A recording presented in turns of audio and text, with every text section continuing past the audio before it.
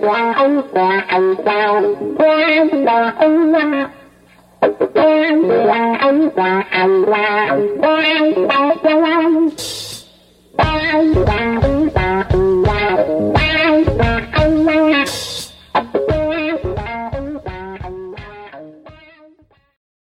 everyone, I'm Jason Scorse and welcome to another episode of Dispatch from the Zombie Apocalypse.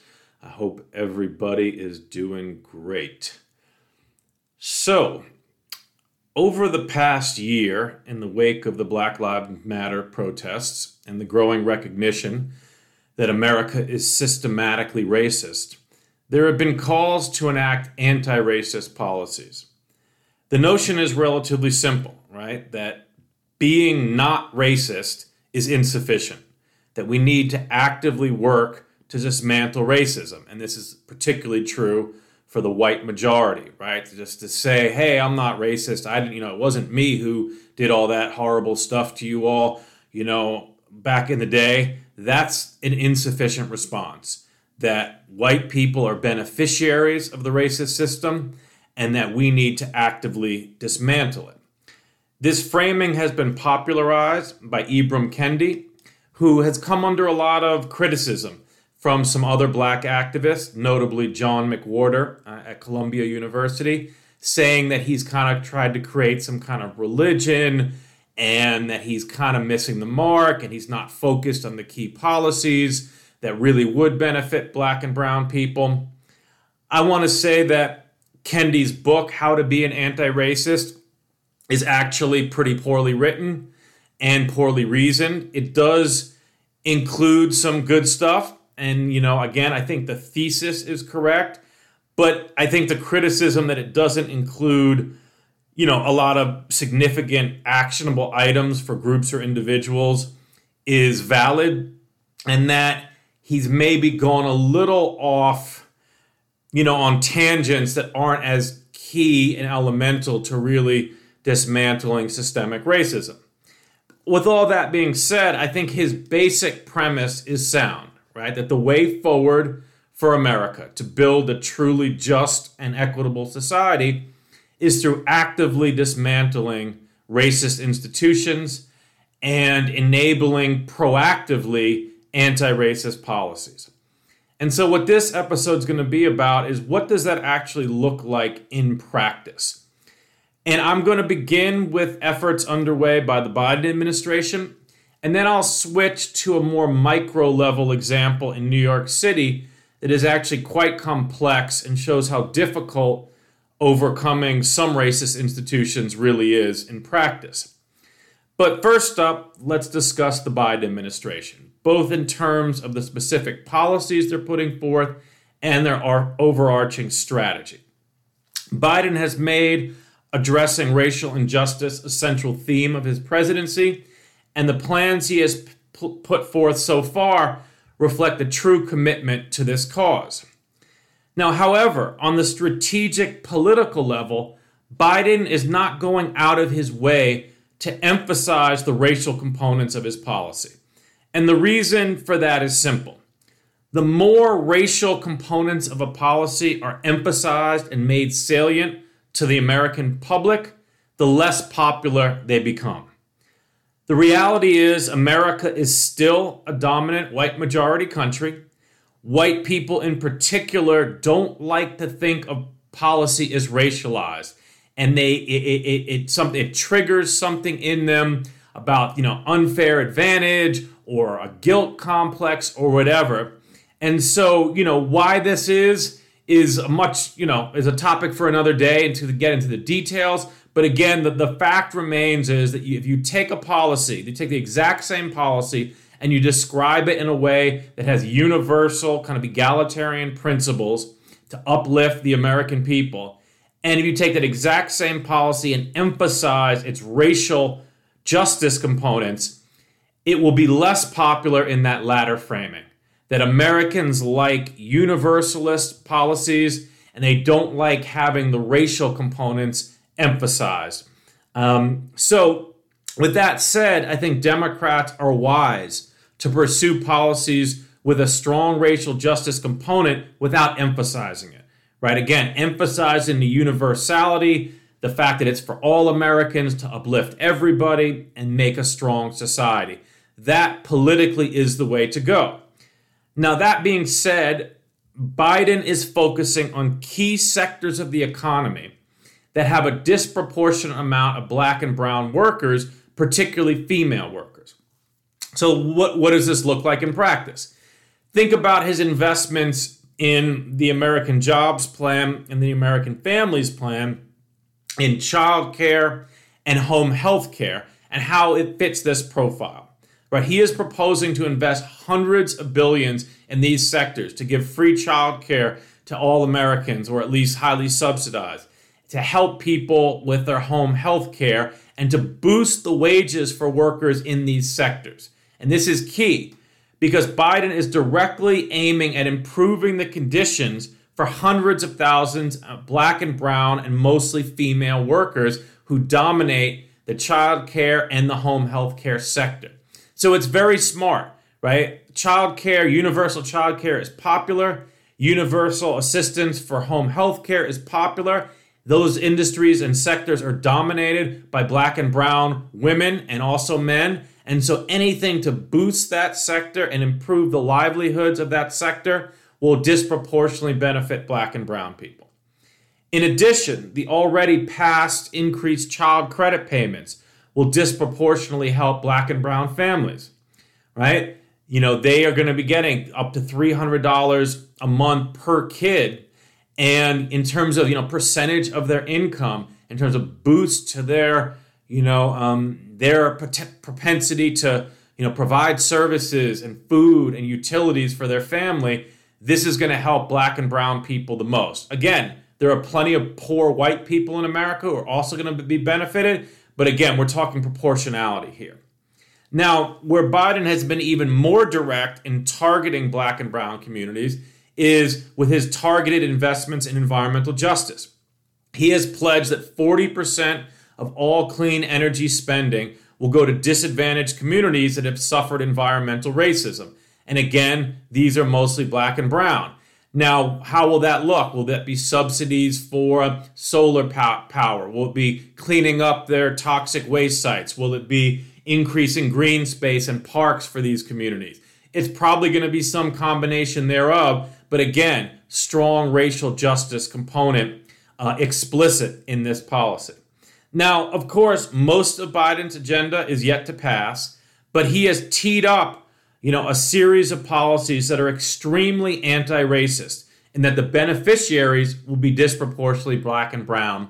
And if they pass, it will go a long way to, remedying a lot of the historical wrongs. I want to be clear, you can never bring back someone's life. If someone suffered environmental racism and they have, chronic health conditions, you can't make somebody whole again. But at least going forward, he is focusing resources on trying to do right by these communities. Now, just by way of mentioning other Democrats who propose policies like that, I think it's good to mention Cory Booker's proposal for baby bonds. Right? And so this is really focused on the wealth gap. A lot of people in America focus on the great income gap between whites and black and brown people. But the wealth gap is even much greater than the income gap, right? So the average black family has 1/10, 10% of the wealth of the average white family, right? So the wealth gap is even much greater than the income gap. Now, under Booker's baby bonds program, every child in America would receive a government bond upon birth of $1,000. And then each year, depending on family income, that would be augmented by up to $2,000 with the thinking that for the poorest families, that child, when they turned 18, would have approximately $50,000 in a government bond that they would be able to redeem to help them with college, to put a down payment on a home, to start a small business, etc. Now again, this program would be universal, but by adjusting the government contribution based on household wealth and income, it would disproportionately benefit black and brown children, and over time it would help to close this racial wealth gap. So in summary here, Biden and the Democrats more generally are actively pursuing a smart and effective anti-racist policy agenda that, if fully enacted, would have dramatic impacts for millions of black and brown families across the country. And they're playing the politics very smart. They're not shying away from the racial justice components when asked, when they're in the appropriate forum, but they're not headlining them either. They're not beating people over the head with this anti-racist agenda, and they're really emphasizing the universal components. So I think this is all amazing. I hope all of Biden's agenda is passed in the next few months. Again, these next 6 months are probably going to be the most intense legislating sessions in the U.S. Congress in decades. It's going to be really, a once-in-a-generation opportunity.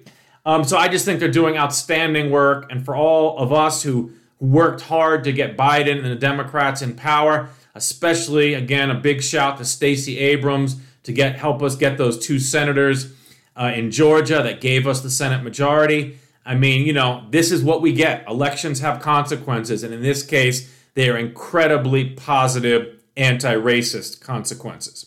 So after the break, I'll come back with an example from my hometown of New York City that is actually much more complex and much more challenging and does not have an easy answer, and is definitely will be worth discussing. So more on that after the break.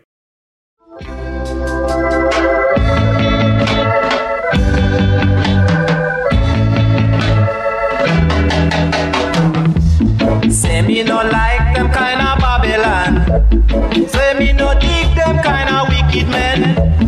For I'm a righteous Rasta man, and I am a dread one-eye man. I and I going beat down Babylon. I and I going beat down Babylon. I and I must whip them wicked men. Okay, so now on to this New York City example.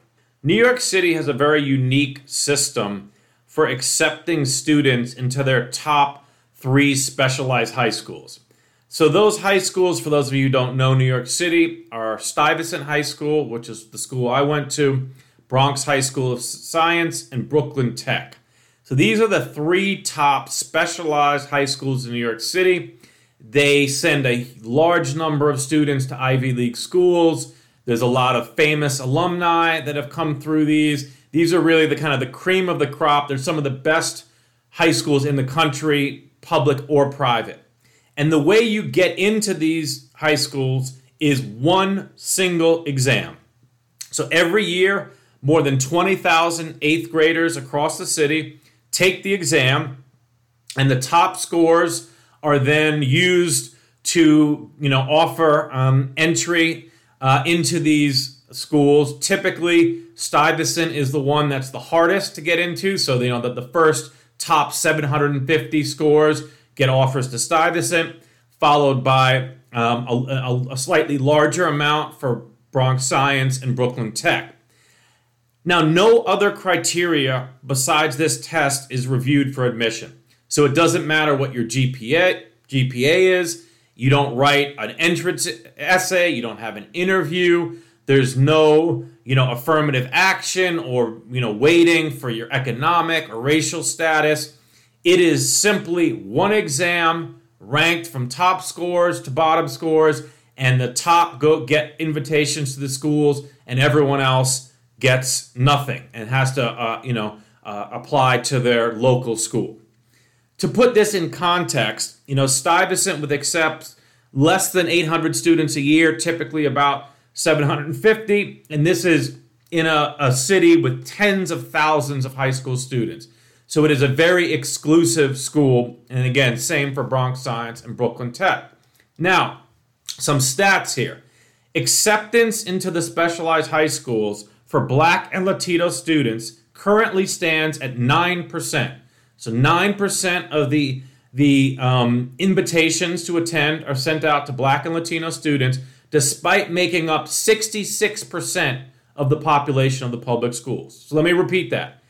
Black and Latino students make up 66%, 2/3 of the population of the public schools, and yet they receive only 9% of the offer letters to go to the top high schools. This year, 2021, Stuyvesant made offers to only 8 black students, providing them with approximately 1% of the slots. So this is New York City, one of the blackest cities in the country with, again, tens of thousands of black students, and they made offers to 8, less than double digits. You could count on your 2 hands, 8 black students. Now, these stats, by the way, are not new. When I went to Stuyvesant more than 30 years ago, it was a similar situation with very few black and brown students enrolled. But it actually has gotten worse in the recent decades. Now, taking a step back here, any system that year after year after year systematically denies opportunity to black and brown students is by definition racist, right? The key here is not the intent. Again, I'm sure some of the history of the exam, I would not be surprised if there was some racist intent, but we don't know that, right? And it is a single exam, and it doesn't matter if the intent was racist or not. It is the outcome that matters. And an outcome that year after year after year disproportionately negatively impacts black and brown students is a racist system. Now, over the decades, efforts have been made to provide black and brown students with increased tutoring and test preparation, but it has not produced results. In fact, the stats have only gotten more racist as some of these programs have been in place. Now, during this time, also it's important to point out, and this is where the complexity gets more interesting, the number of Asian students admitted to these top specialized high schools has also increased. So when I went back in the 80s, whites were the dominant group in Stuyvesant, followed by Asians, and then there was a sprinkling of other ethnicities, black and brown, Latino students. These days, Asians are now the dominant group in Stuyvesant, and then followed again by a large number of whites, and again, that very small number of black and brown students. So there has been a shift from less white students and more Asian students over the last few decades. This complicates the issue somewhat because any efforts to increase black and brown enrollment are met with cries that this will disadvantage Asian minorities, many of them who are also from poor communities. So again, when it was you're going to take away slots from privileged white people to give more black and brown admission, that was an easier sell. Now with Asians dominating, and again, many of them from poor communities, not all, but many of them, if you're going to do something to increase black and brown students at their expense, many Asian communities have gotten pretty up in arms about this. And I want to be clear here, not all of them. There are plenty of Asians that I know and who have spoken out saying it is a racist outcome, but there are also plenty of Asian families who say, hey, we had to work hard to get in, anyone can do it. We used to not be able to get in these numbers, and now we can. We come from poor communities, don't change the test system, right? Now, I think we should change the system. Again, my view is simple.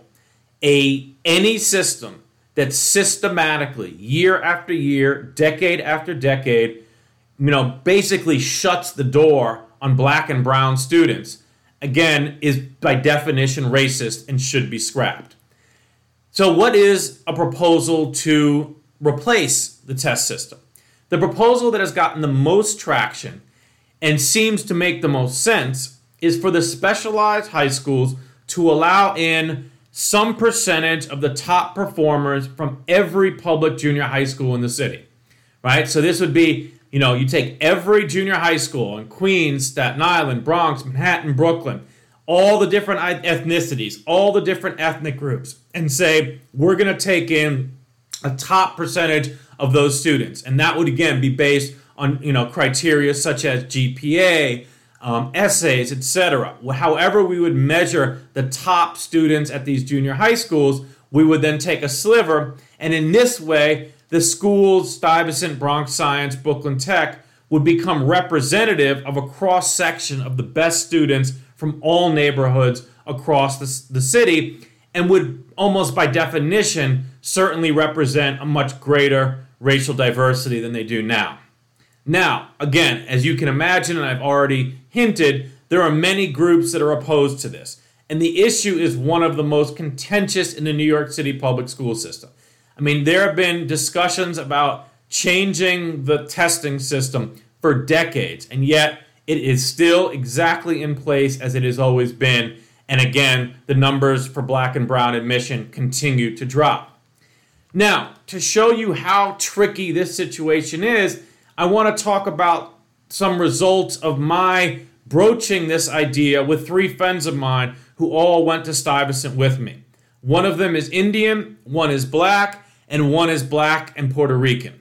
Now, I want to be clear here that what I'm about to discuss is anecdotal, it's not scientific, and it's certainly not fully representative of all black and brown people who, went to Stuyvesant or one of these specialized high schools.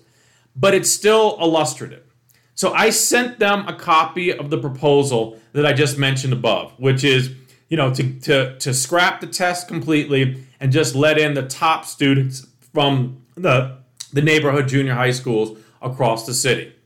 And we had a back and forth over email for a number of weeks. And all 3 of my black and brown friends strongly opposed changing the test format. They had various reasons. One said it would make people view students who got in from lesser school districts as unworthy. And he spoke about how, when he went to top schools for college, he always felt people were looking at him as if it was, he was a product of affirmative action and he always had to prove himself. And that there was something nice about the test just being like, hey, I aced the test. You can't say anything to me. There's no affirmative action here. You can't tell me I'm not deserving.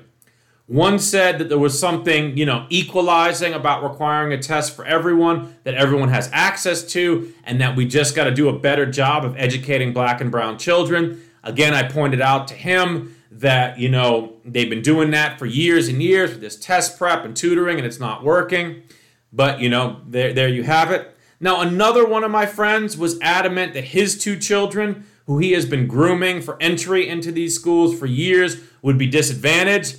So, it came across, he probably had the most negative comments, and it was hard to parse out whether this was a defensiveness about his own personal self-interest, because he's been grooming his own kids to ace tests and therefore get into Stuyvesant. Throughout the whole conversation, again, this was mostly by email, there was also a strong undertone of, we're kind of tired of well-meaning white liberals trying to fix racial things. We can take care of ourselves. Now, I want to also be clear that, all 3 of my friends are highly successful. They have strong careers, and,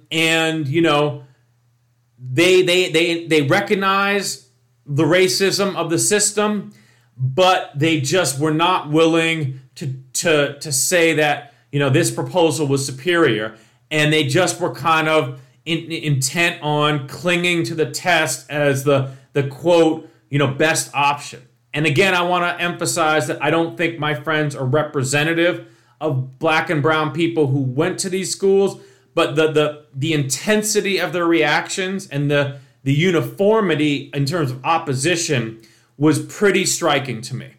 And this goes to show that the politics of these type of issues are not at all straightforward. In fact, they're extremely fraught and complicated. I was a little taken aback, frankly, at the intensity of the pushback. To me, it's blindingly obvious that the current system is racist and should be changed.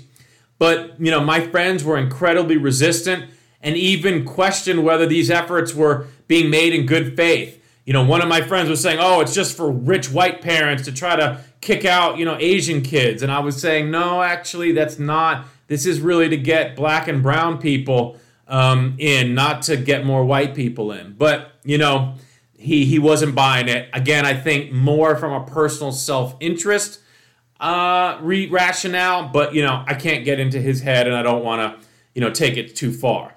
So where does this leave us? The New York City example is obviously very unique and particularly egregious, so I don't want to make too much of it, except to highlight that there are some racist legacies for which there will be no easy fixes. And so with that, we'll take another break here, and I'll come back with the antidote after the break. Take it easy, take it easy. Don't let the sound of your own wheels drive you crazy. Lighten up while you still can. Don't even try to understand. Just find a place to make your stand and take it easy.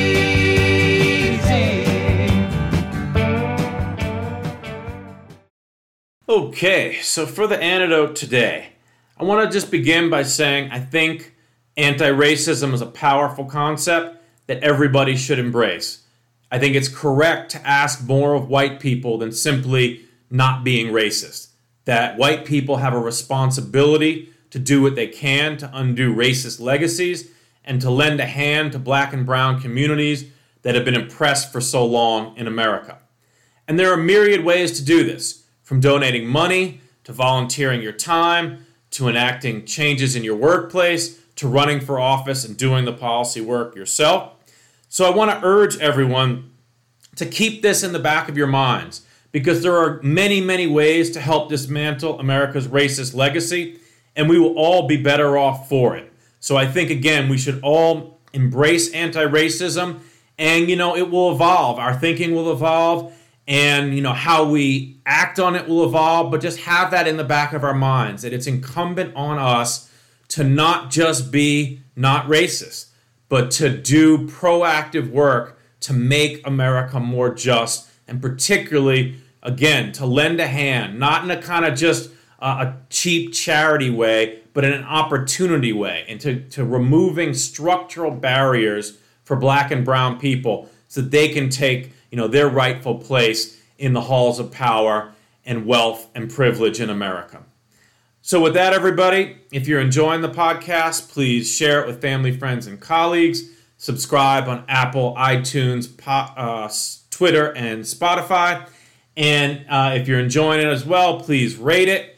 And with that, everybody, have a great rest of the week. Take care.